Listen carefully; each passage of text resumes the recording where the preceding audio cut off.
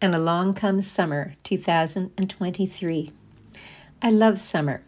Everything is in bloom. Even on a chilly day, you can still feel the warmth of the sun hovering in the air. I love my little garden, which is very private, surrounded by cedars and a canopy of large trees. The burbling of our fountain, the music we like played by Alexa, she's so clever, and the joy I get sharing our table and dinner with friends. However, summer is also a time when I visit our children and grandchildren outside of Toronto, go to the Stratford Festival, and play golf at my lovely club, a 5-minute drive away.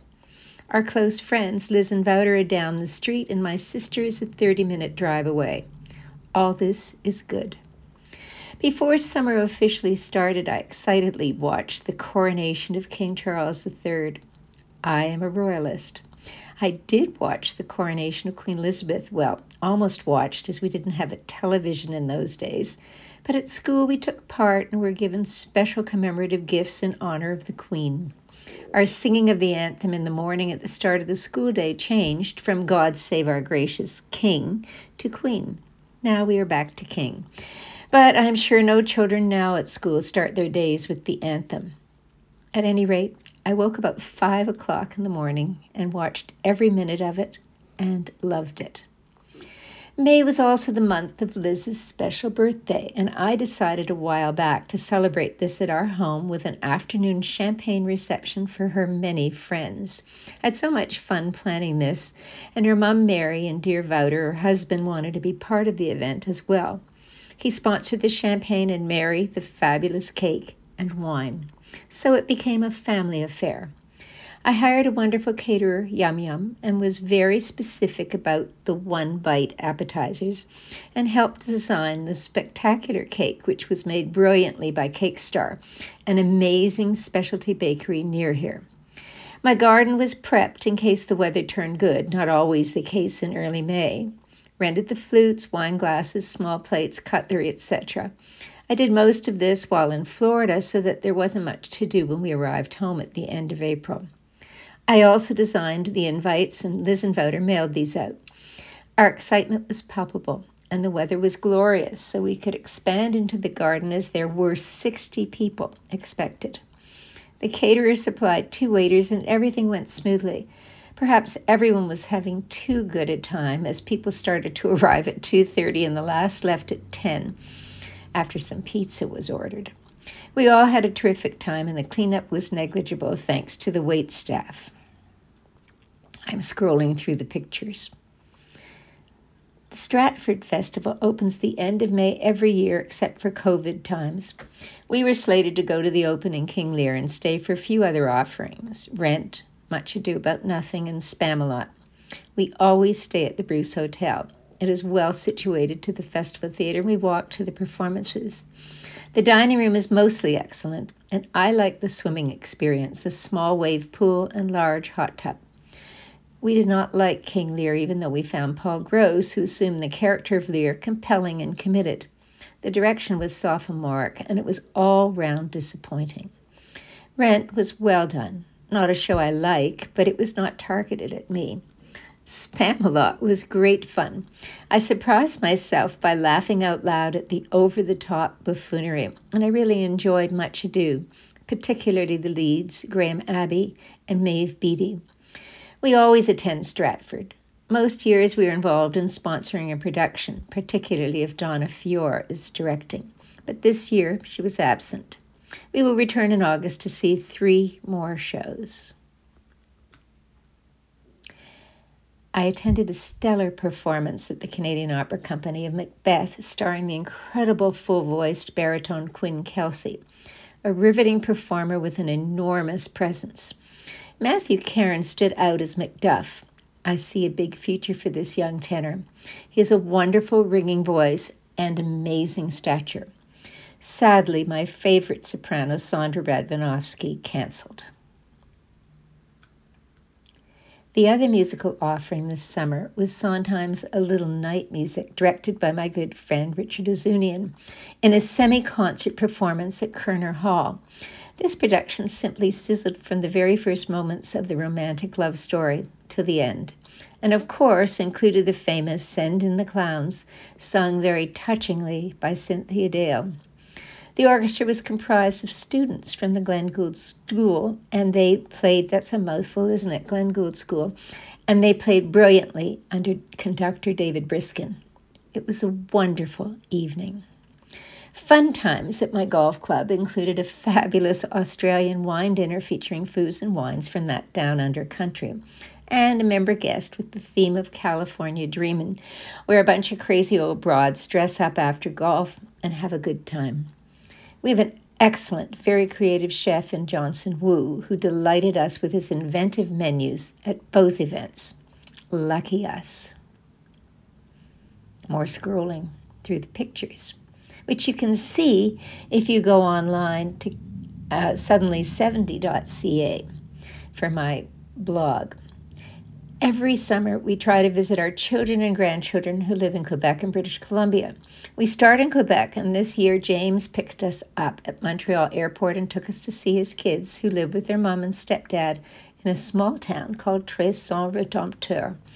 Lara made a delicious lunch of fajitas with all the accompaniments, and we visited there for most of the day. June looks good and is in fine spirits, and Will has become a very trendy dresser. They do well at school.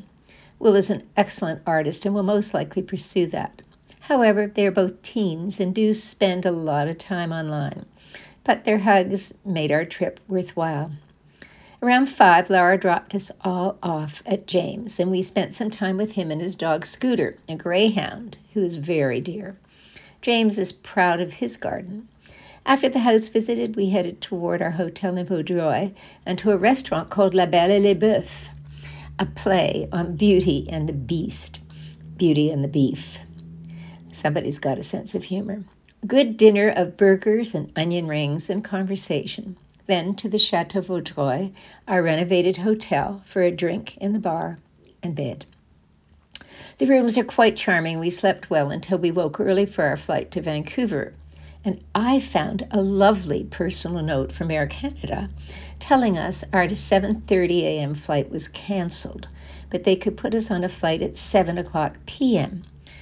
We had a small plane to catch in Vancouver and appointments, etc. So after trying to figure out how to get there on Air Canada, Charles suggested WestJet, and there were 2 seats in the front of the plane that was to leave at 8:15.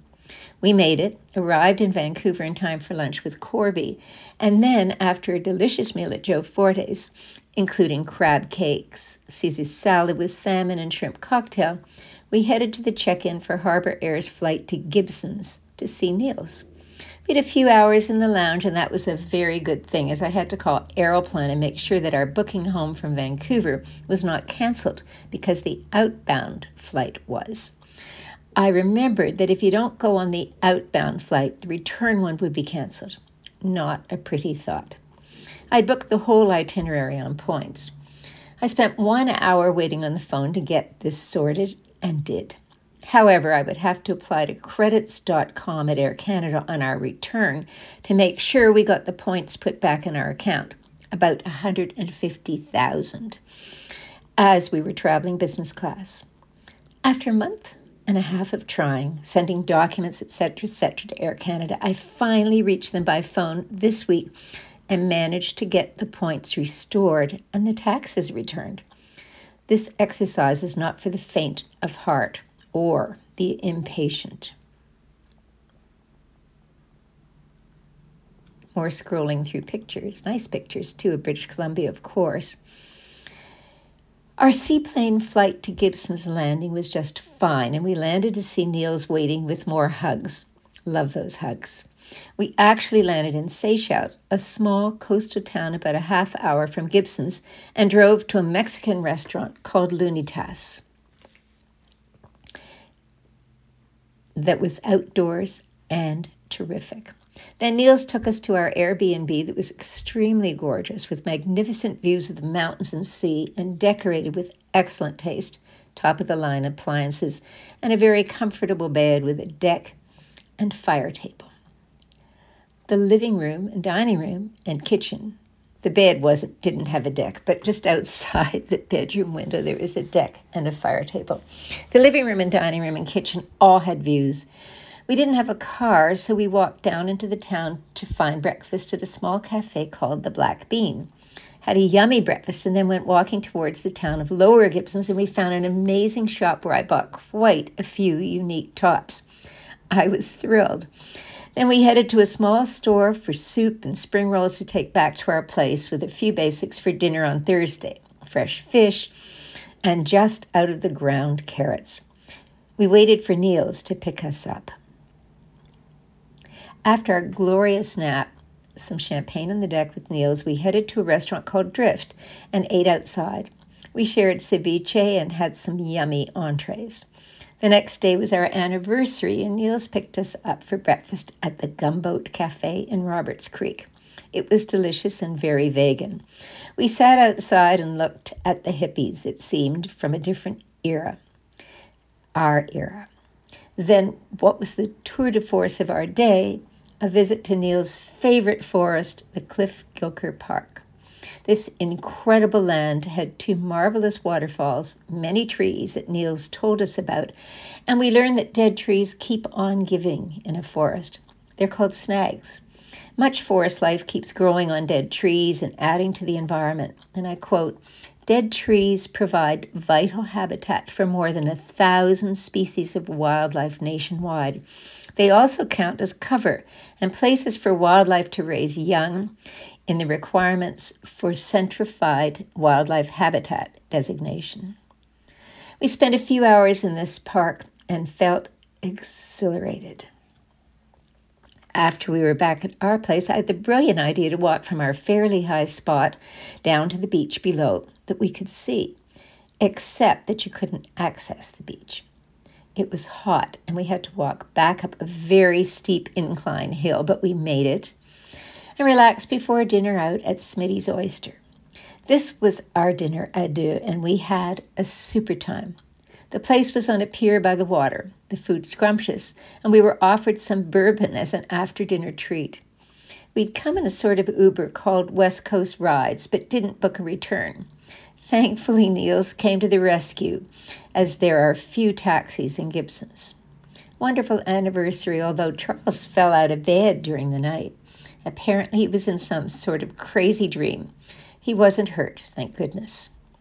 The following morning I did some laundry and used washing soda for the first time and marveled at its efficiency.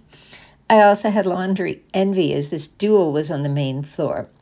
I really wanted the same in Toronto. Just how to figure that out. We spent the rest of the day reading and relaxing and particularly enjoying the view. I made dinner and of course Niels was invited. We had fresh tuna barbecued with baby carrots and wild mushrooms on the side and some ling cod, cookies and wine, and then spent time around the open fire on the second deck talking. I left the guys alone at some point. Always nice for a father and son to have their time. Our final morning I really screwed up by not realizing that our little plane had changed its departure time. I only saw the outgoing time from Vancouver, not this return flight. There's nothing quite as deflating as being told your plane has departed when you arrive at the terminal, and there was only one seat on the next flight. My bad. About the time I was thinking about taking the ferry, Niels suggested just that, and there was one in a few hours, so we headed to his fave breakfast place called Mad Hen. What a fun spot, and what good food. It was fashioned as a real diner. Then dear, patient Niels took us about a half hour away to the ferry terminal, and we walked on with our carry-ons. We didn't have to pay, as it was assumed we were on a return trip. And amazingly, when I wrote to Harbour Air and told them about my stupidity, they actually refunded our fares. Actually, again, they had tried to text us, but had written down the wrong numbers, so they said it was their fault. Amazing. We arrived in Vancouver, checked into our hotel where we always stay, the Rosewood, Georgia, and we were upgraded to a small suite. I actually preferred our original choice of room, but accepted this thoughtful offer. We did a little shopping for the girls and went to their house. There was no one home, but the door was unlocked, so we relaxed and waited, and the wait was rewarded when Sway rushed in and threw her arms around us with great joy. Then we ordered in from the White Spot, the iconic Vancouver family restaurant, and enjoyed dinner with the girls and their parents. Big memories for me as Carrie and I always ate at this restaurant. I love their fried chicken that I smother in honey. The next morning, we had a pretty awful breakfast in the famed Hawksworth restaurant.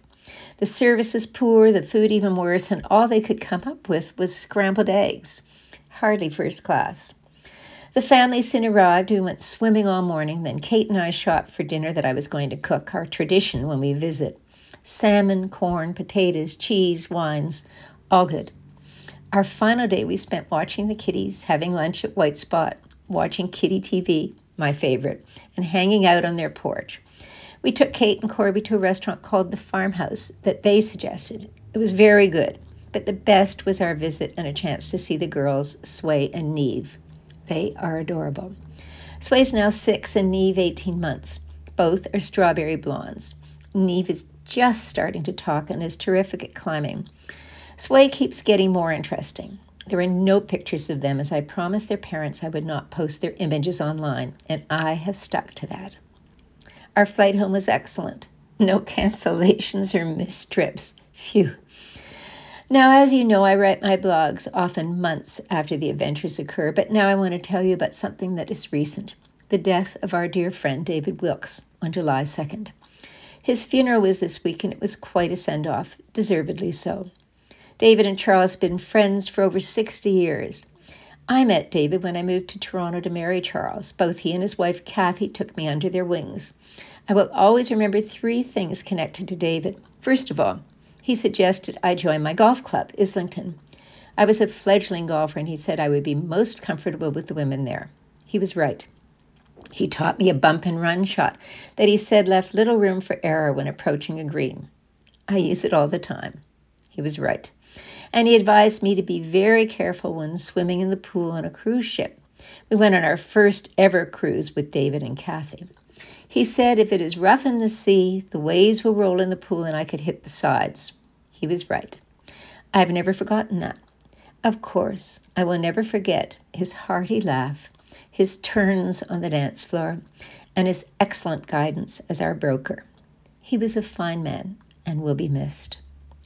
I look forward to sharing my adventure on a Globe and Mail trip that we took this past July. Stay safe and be happy. Ricky.